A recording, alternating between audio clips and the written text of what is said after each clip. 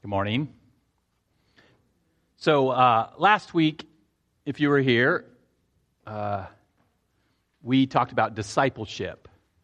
One of the marks of the church is making disciples. And we did a little thing at the end where people filled out a little card to say if they wanted to be involved in discipleship, either being discipled or making disciples. And so I just wanted to let you know I'm working on those. And if there are others, maybe you weren't here last week, but what I've just said sort of, oh, that's intriguing, I'm interested in that, just come up and talk to me.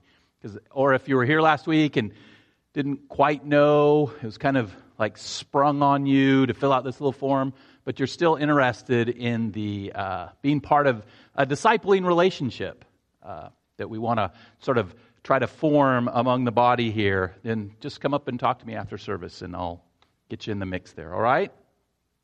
So we're in the midst of the series on the church, and so far we've focused mainly on what we as members of the church, members of the body of Christ, what we do, okay? Our actions, or at least what we're supposed to do, right? First and foremost, we're to, and this was the first week, we're to glorify God. And we do this by, that's sort of the heart of what we do, right? We glorify God, and we do this by remembering Christ. Christ being the center of who we are, by studying the Word of God, by praying, by fellowshipping, by witnessing, by making disciples, etc. Next week, Anthony's going to speak about service, the serving church. That sort of is a nutshell of what we do, who we are. We glorify God by living in obedience to Him, to His Word. That's what we do. And what I want us to focus on today is not what we do, but why we do it. What is or what should be our motivation, our driving force for living the Christian life, for living in obedience to God? Now, people are motivated to obey God by all kinds of things. The promise of reward, fear of punishment, trying to look good for other people, hoping to earn some kind of favor from God. But as we'll see, the Bible teaches that our motivation for true obedience must come not from these things, but from our love for God. That's really the heart of it. I don't want to overpromise. So how many of you watch basketball? Okay, I'm speaking to the wrong group of people. Professional basketball. So if you've been around, if you turn on a radio, a TV, you know that LeBron James is now in LA, right? And so up until him coming, there was a lot of talk, and there was a lot of promises made. He's going to transform this team, and he might. There's been 2 games, and they've lost both. So far, I just don't see it so far. But so sometimes you get promises made to you and you get overpromised to. I don't want to overpromise, but I think what we're going to talk about today, if understood, if applied, can really revolutionize your life as a Christian.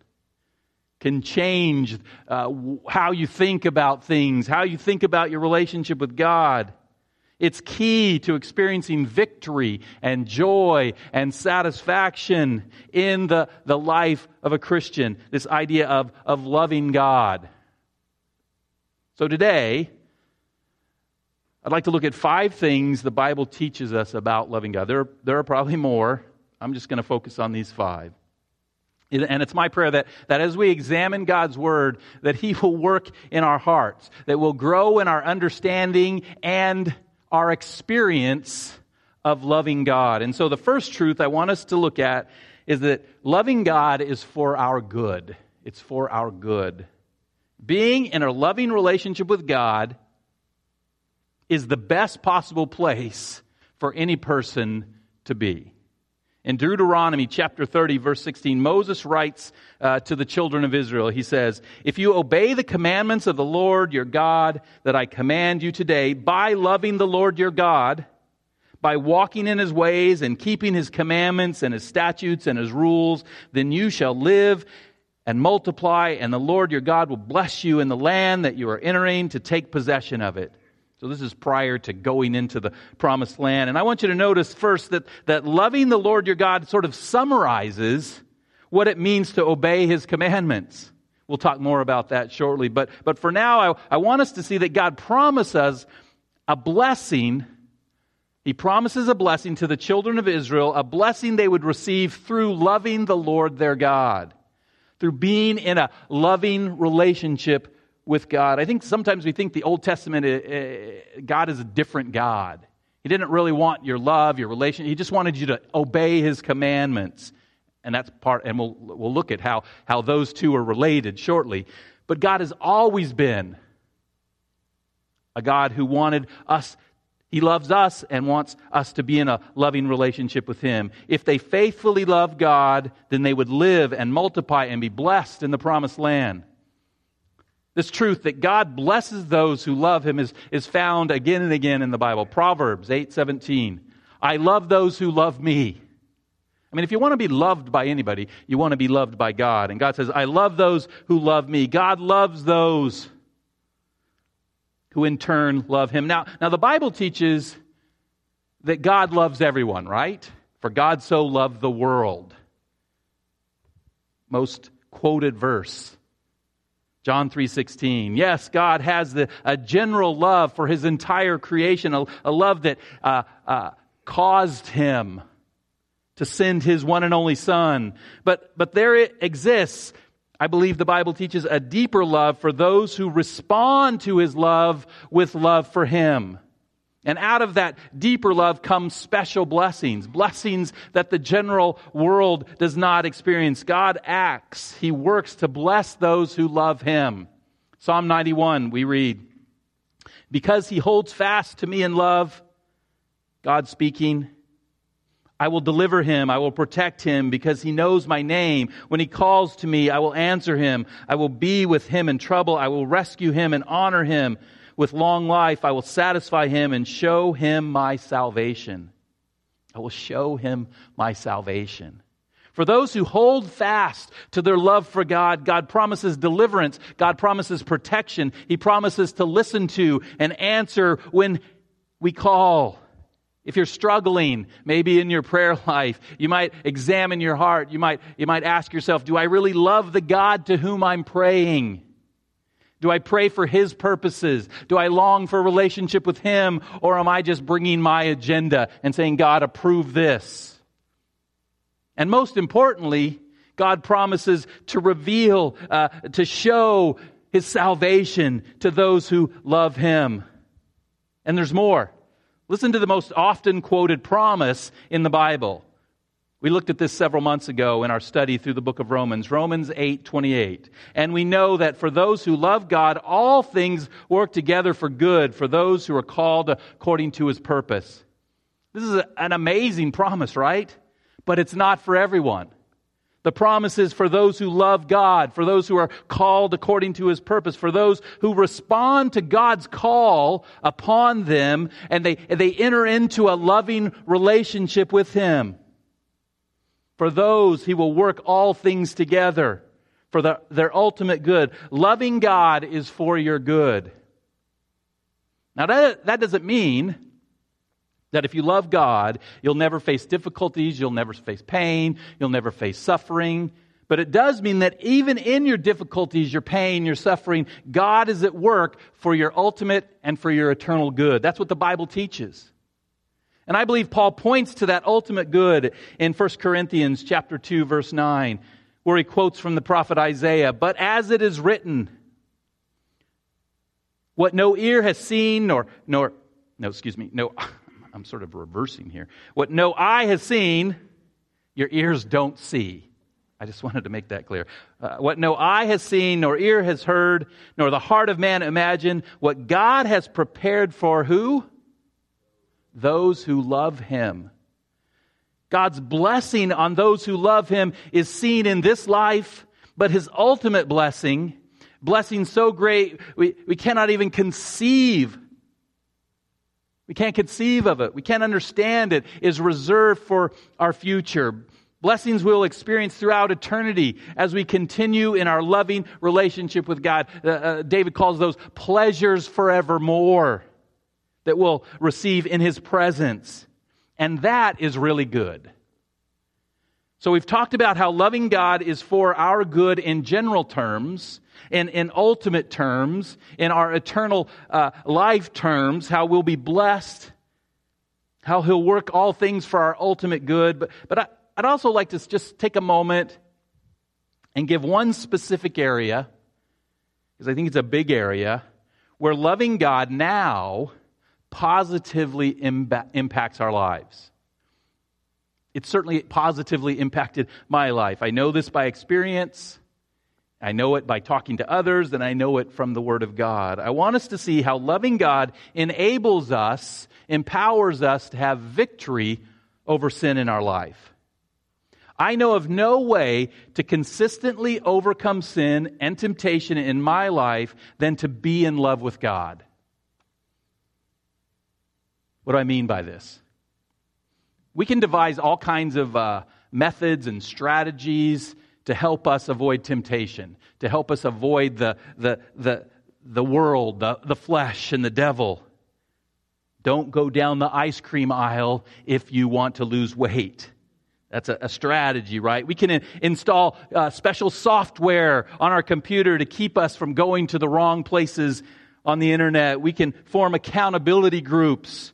So we have to confess our sin, and we don't want to do that, so that helps us, that strengthens us so we can overcome and not be tempted, not give in to sin. And all of these things are great ideas, and we should do them. But ultimately, our sin problem is a heart problem.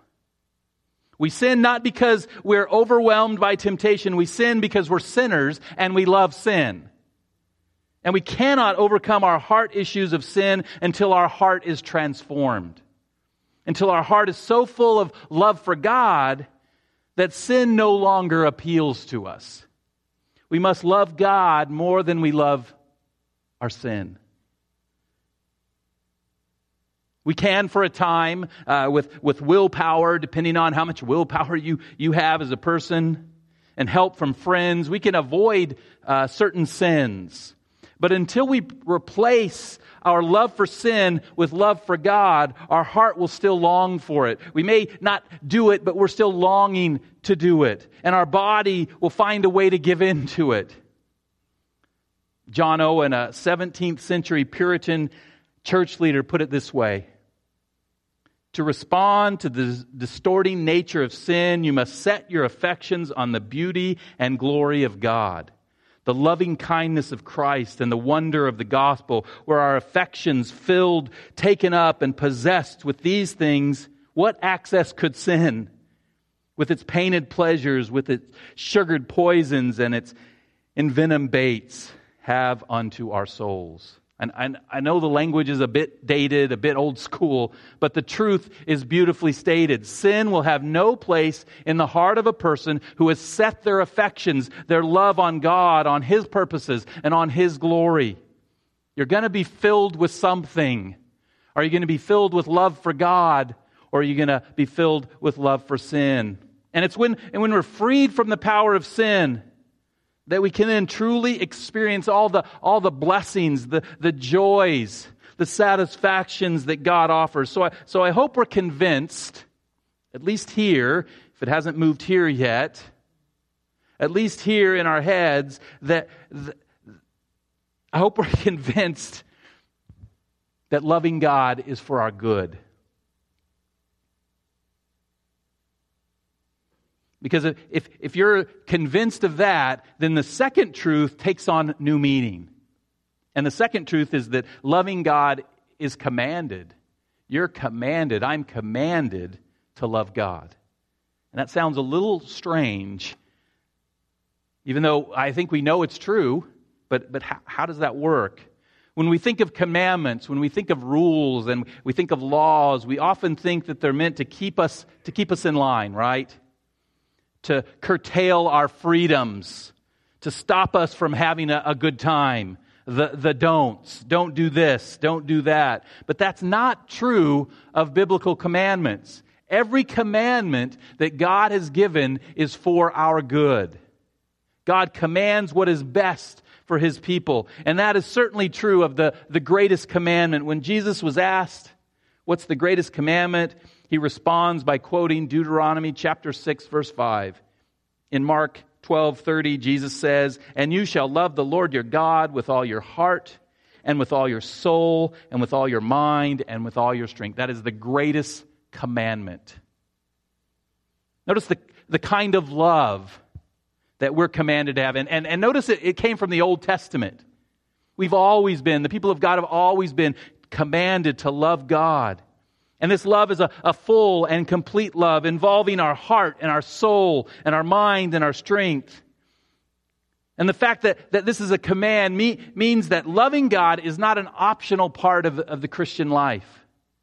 Every person, every Christian is commanded to love God with all their being, with who they are. Now we need to understand that loving God, like most everything else in the Christian life, is a process. We grow in our love for God. It's not that in this life we will perfectly love God with all our heart, soul, mind, and strength. I mean, if you ever think you've made it in the Christian life, I'm doing really good. Think about how much more you can grow in loving God with all your heart, soul, mind, and strength. But the question is, are we pursuing this greatest commandment? Are we seeking to obey this commandment? Are we seeking to love God with all we have, with our heart, with our soul, with our mind, with our strength? Are we doing everything possible to make loving God not a priority in our life, but really the priority in our life? Now I know that Jesus goes on to point out a second commandment, to love your neighbor as yourself. To not only love God, but to love people. And we'll look specifically at this command to love your neighbor, to love people in 2 weeks from now. We'll talk about the people-loving church. But for now, know this. We cannot obey the command to love people as God instructs, as God intends, until we seek to obey the command to love God with all your heart, soul, mind, and strength. So are you seeking to obey God, to obey God's command, to love Him? Do you even know how to go about that? How to obey this command? Well, at the end of the message, the last thing we're going to talk about specifically is how we do that.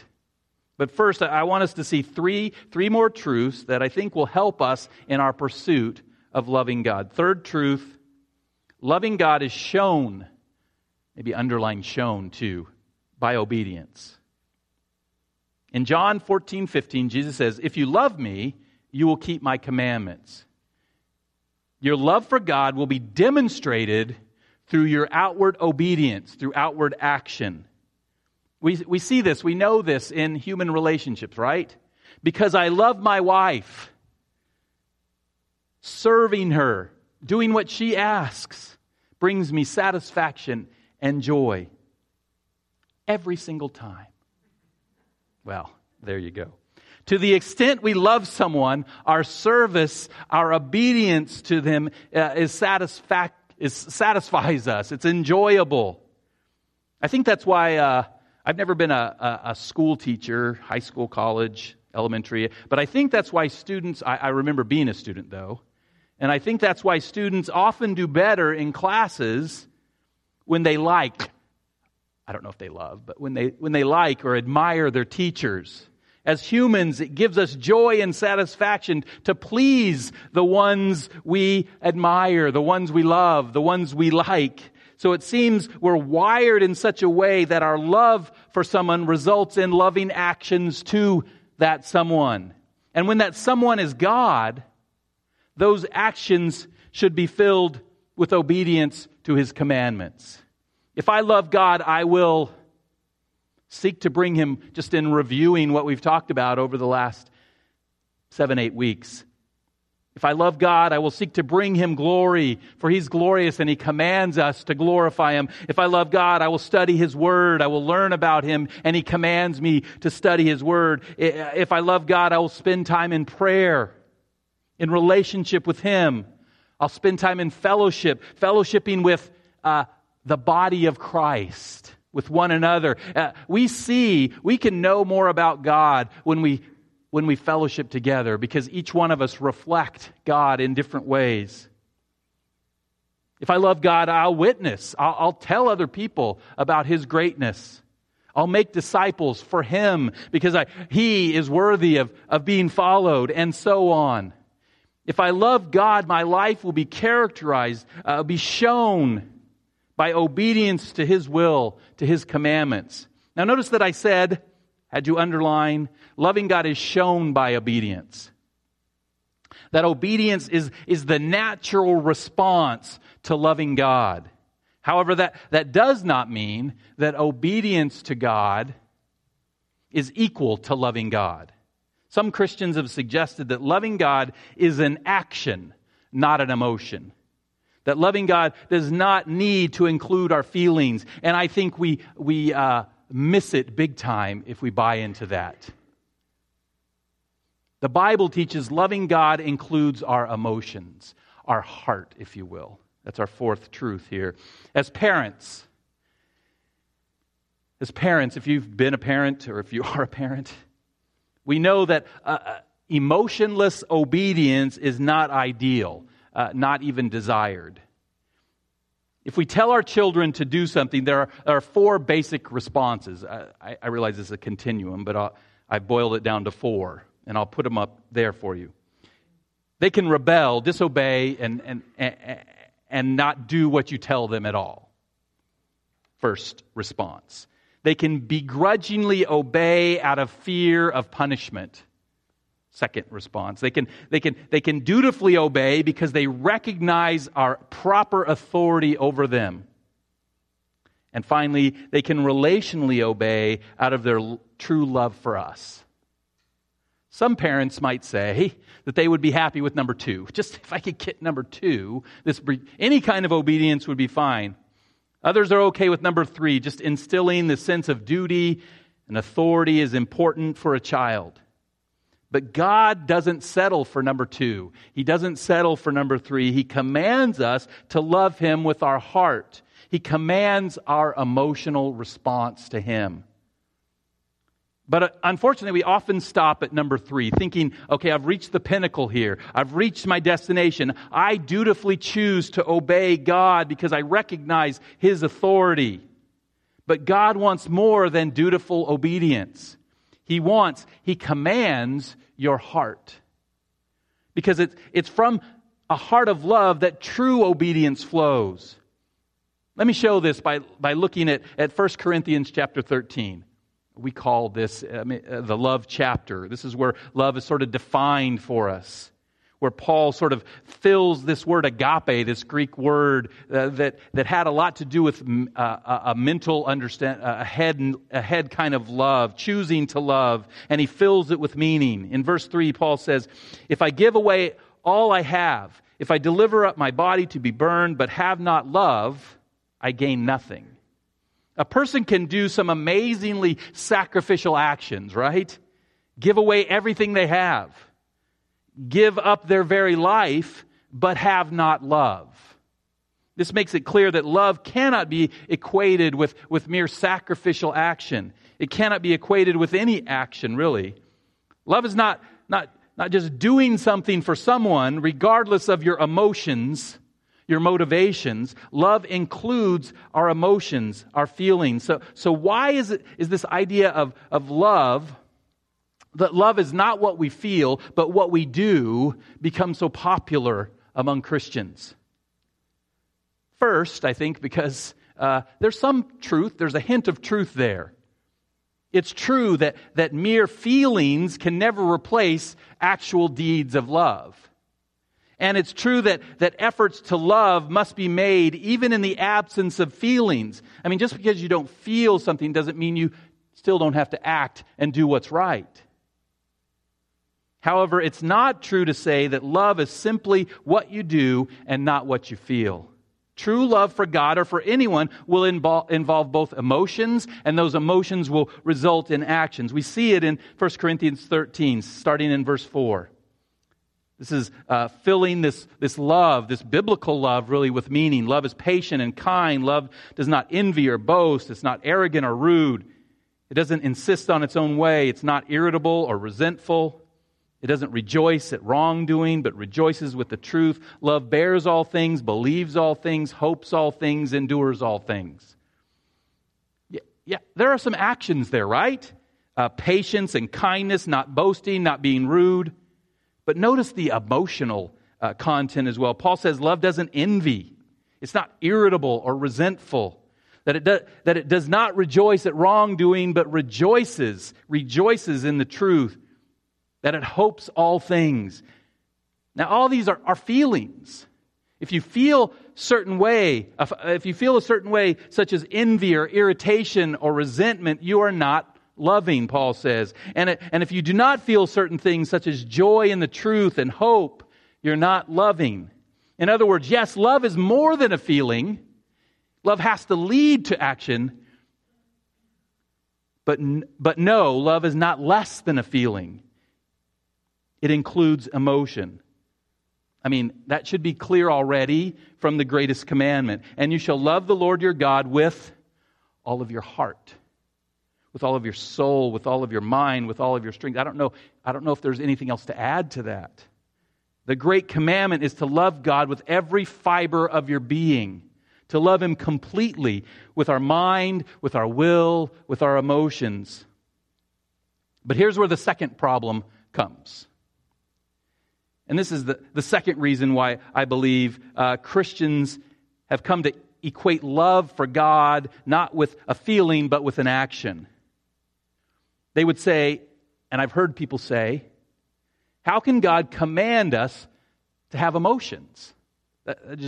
We don't control our emotions.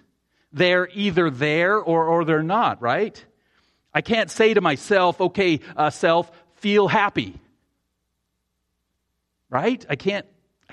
I'm either happy or I'm not happy. I can't feel happy or not.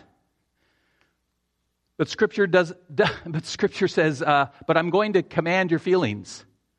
It demands that our emotions be one way or another. Here are just a few examples from Jesus. I mean, they're all over the Bible. In Matthew 5, I didn't put them up there, but if you want to jot these down and look at them later. Matthew 5:12, Jesus commands that we rejoice in certain circumstances. And Paul commands us to rejoice always, right? In Luke chapter 12:5, Jesus commands that we fear the right person. But we're not supposed to fear men, we're supposed to fear God. He's commanding you to have an emotional response. In Luke chapter 9:26, Jesus commands that we not feel shame over Him or His words.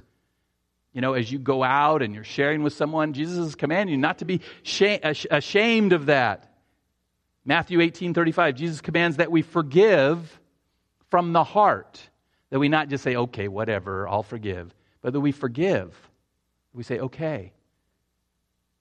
Speaking about Jesus' commands with regards to emotions, John Piper says this. Jesus can demand it. The fact that I may be too corrupt to experience the emotions that I ought to have does not change my duty to have them. If Jesus commands it, I should have it. My moral inability to produce it does not remove my guilt. It reveals my corruption. It makes me desperate for a new heart, which Jesus came to give. The problem is that all too often we don't have the right emotions. And so we rationalize, why don't I have the right emotions? And sometimes we change the definition of the emotions. I heard someone say once from this pulpit, not this one, it was a different place, and it was a guest speaker, by the way, so don't wonder which pastor said this. He changed the definition of love, right? He said, well, I know in my heart, I can't love God like I love my daughter. And I'm commanded to love God. So loving God like I love my daughter with emotions must not be what love means. Loving God must mean just obeying God, just doing what God says.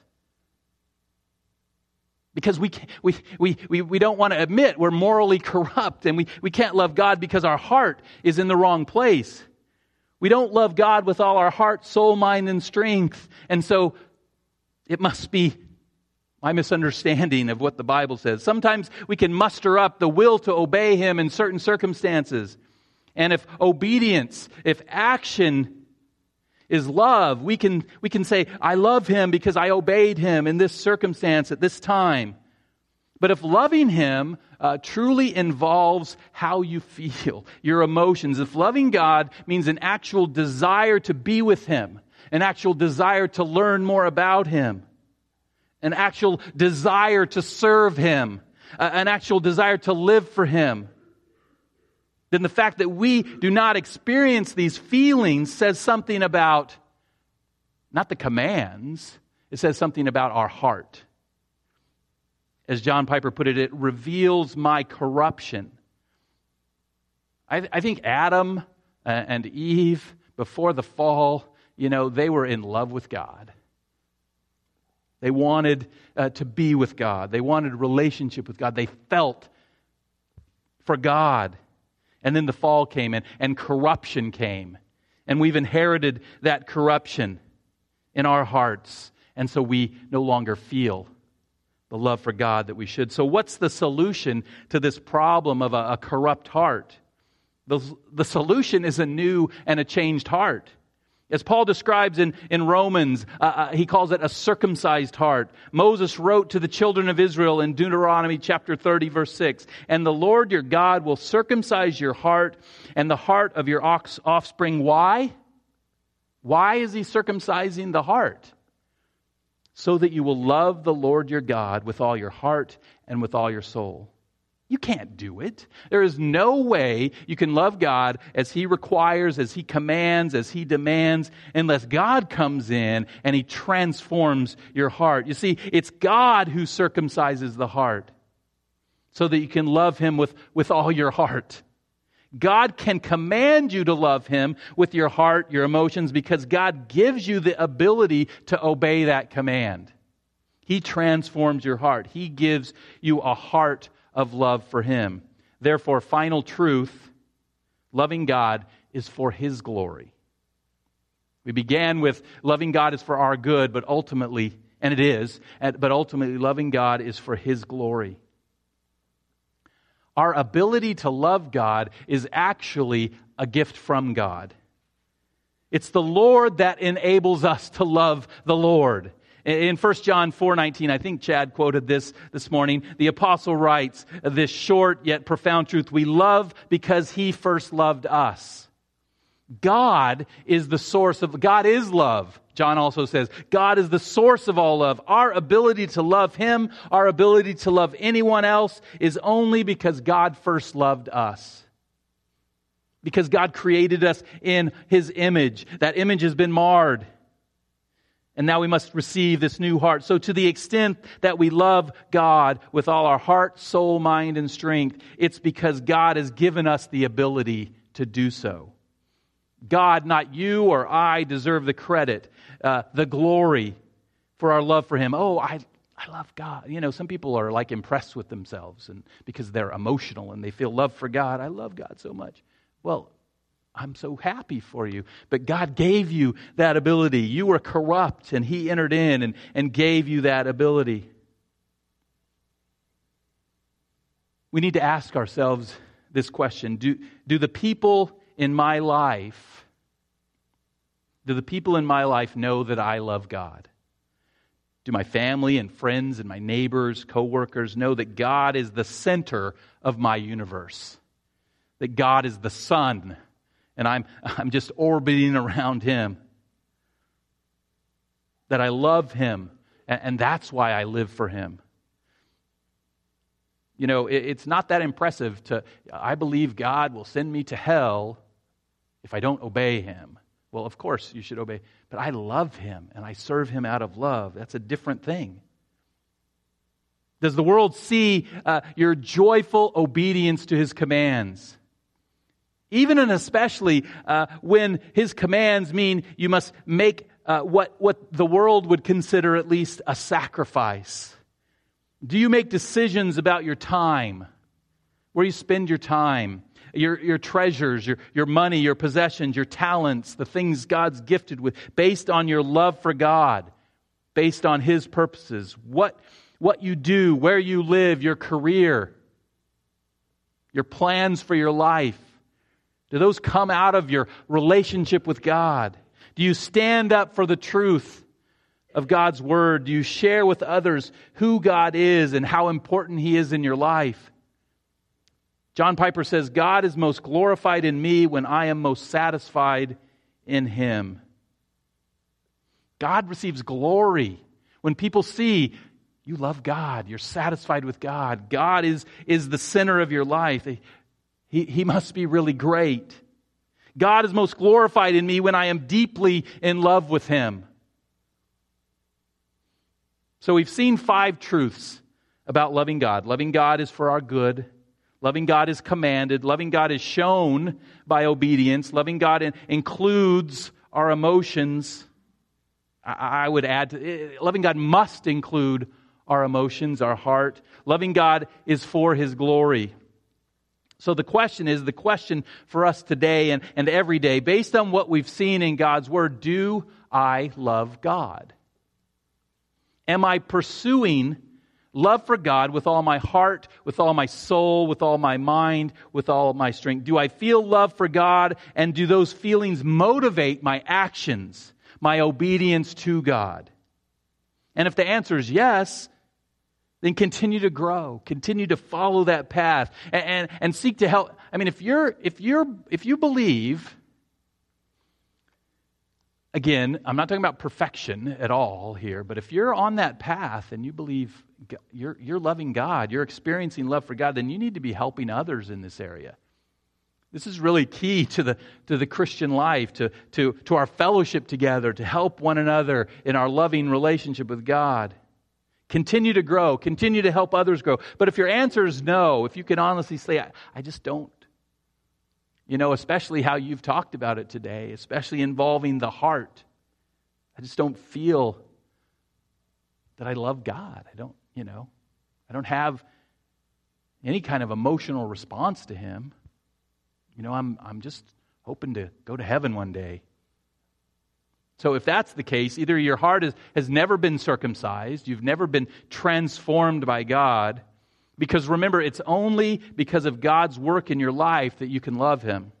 And if that's the case, then the solution is to call upon His name, to call upon the Lord, to give your life to Jesus Christ as your Lord and as your Savior, to trust in Him, to ask Him to come into your life and to forgive your sins, to allow God to give you a new heart, to plead with God. God, give me a new heart, transform my heart, circumcise my heart, that you might truly turn from sin and turn to your loving Heavenly Father. So if you don't feel love for God, either your heart has not been transformed or you've allowed your heart to grow cold.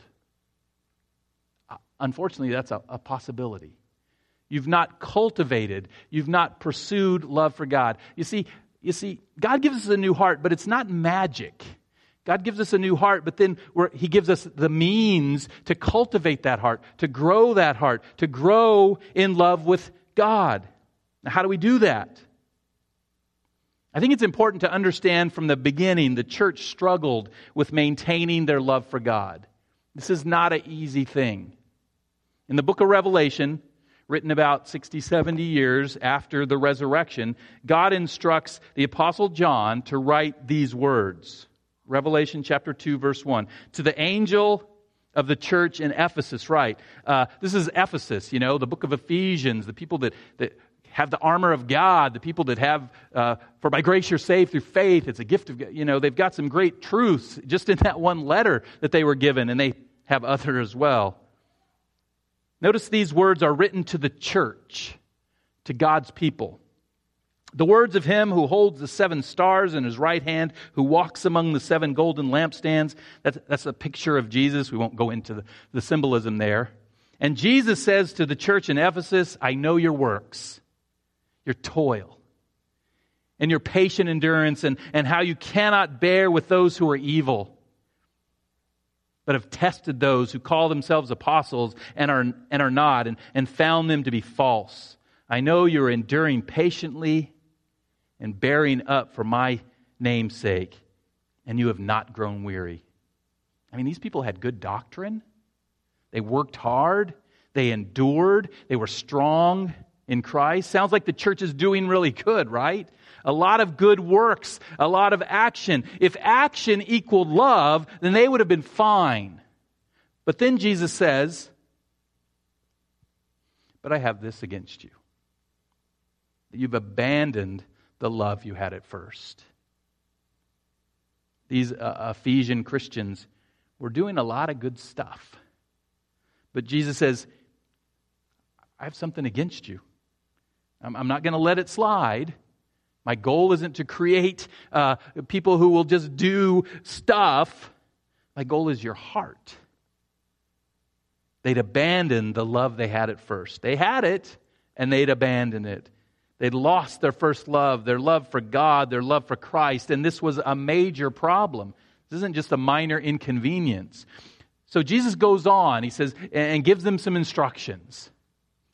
He instructions that all who desire to love, to grow in love with God, we must follow. And he says, first, remember therefore from which you have fallen.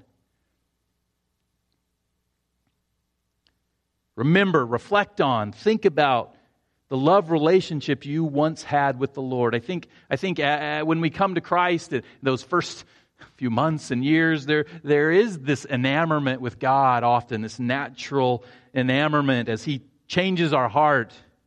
Remember how important He was to you. Remember the joy of His presence in your life. Realize that it's possible. Realize it's possible to regain that relationship again.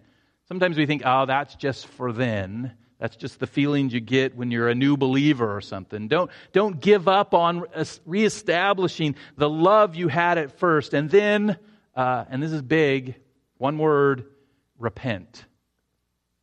Understand that even if you are doing a lot of right Christian stuff like the Ephesians, your lack of love for God is sin.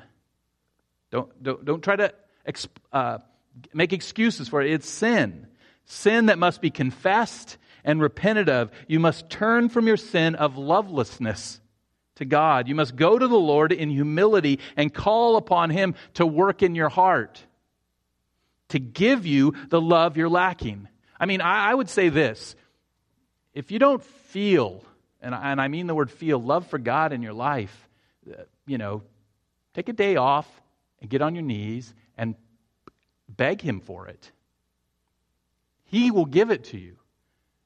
Beg Him to give you love for Him, a feeling of love for Him, true love for Him. Repent of your sin of not caring.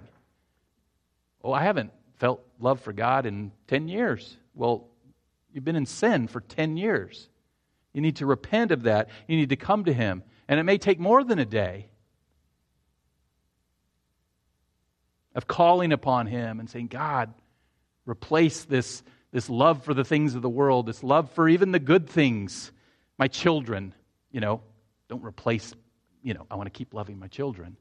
But give me a love for you like I love my I see a picture of my grandson. Oh my gosh, the feelings just well up, right? And you too, Michael, when I see pictures of you, you're not quite as cute anymore. But in a different way, you understand. And then, once you've repented, and then get up off your knees and do the works you did at first. John doesn't here describe what the works are, but since the Ephesians were doing a lot of external works, and they were standing up, and they were fighting for good doctrine, and they were strong in Christ, it seems that John is talking about internal, relational works. Do the works that you did when you were in a loving relationship with me. What are those relational works? Well, We're going to go back to Acts chapter 2, verse 42. We try to hit it almost every week. It's kind of a good summary of church life. And I think it's there in that verse.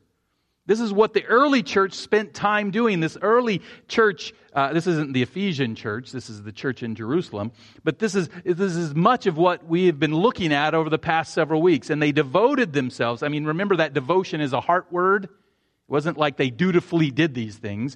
In their heart, they devoted themselves to the apostles' teaching and to fellowship, to the breaking of the bread and to the prayers.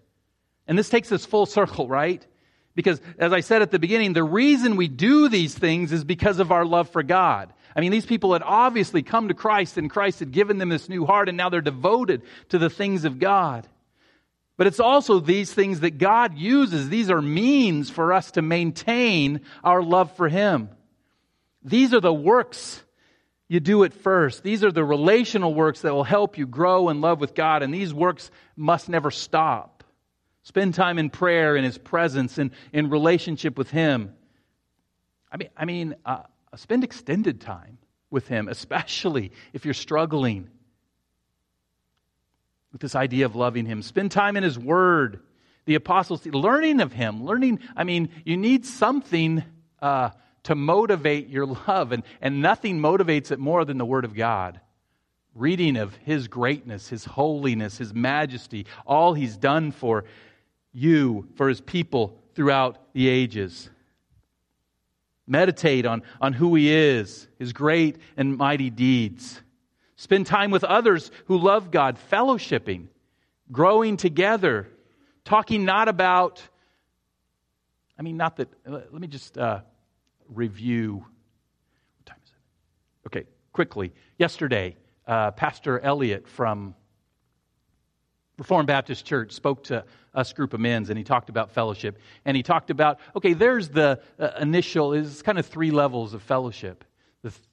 There's the initial, just getting to know people and talking about who you are. And then there's the getting to know people, going deep in people's lives. And I think sometimes we stop there. And then he talked about this third aspect of fellowship that I hadn't really thought about. This fellowship that we are partners in the gospel of Jesus Christ. That we then come together as a church. And we plan and we strategize and we fellowship together about the gospel, about glorifying God. And so that's what we need to be doing. And as we fellowship together and as we plan together and as we seek to reach out with the gospel, I think we grow in love with God as we spend time in the gospel. Maybe the heart of understanding, growing in love for God is just spend time reading the gospel. And I mean the Gospels, of course, but just reading the story of how God sent His Son into the world for us who are sinners. In that while we were sinners, Christ died for us. Meditate on that for a while and see if your love for God increases. This isn't rocket science, Like any other relationship, if you desire to grow in love with God, you have to spend time with God. Spend time with the body of Christ. Spend time in His presence. So this morning, as we close our service, the worship team is going to lead us in worship. I think that expresses our love for God. And as I pray, I'm going to pray in a minute, and then as we sing these final, I think we're singing 2 songs here. Consider where you are in your relationship with God.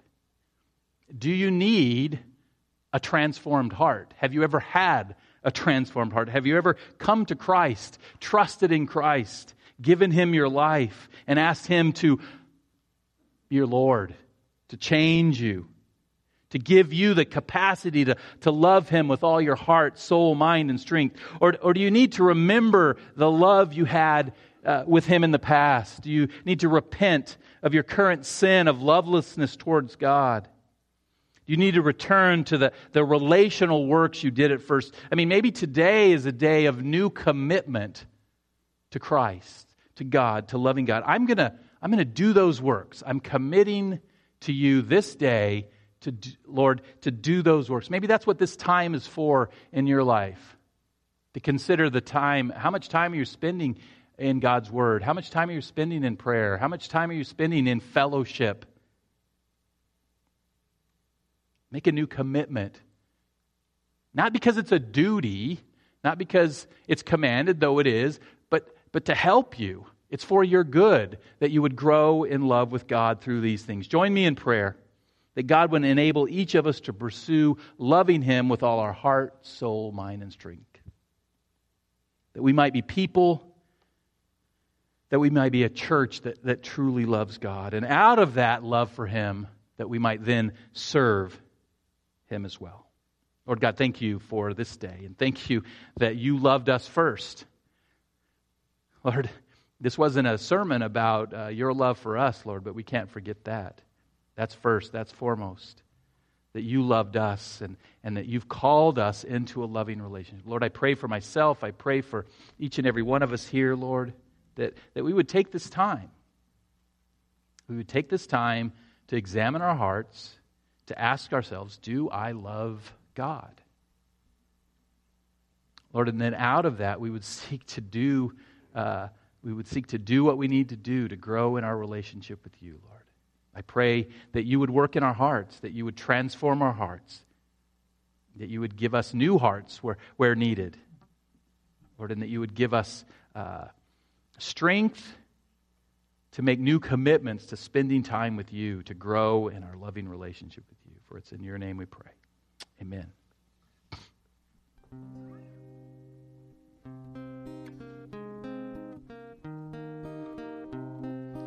Come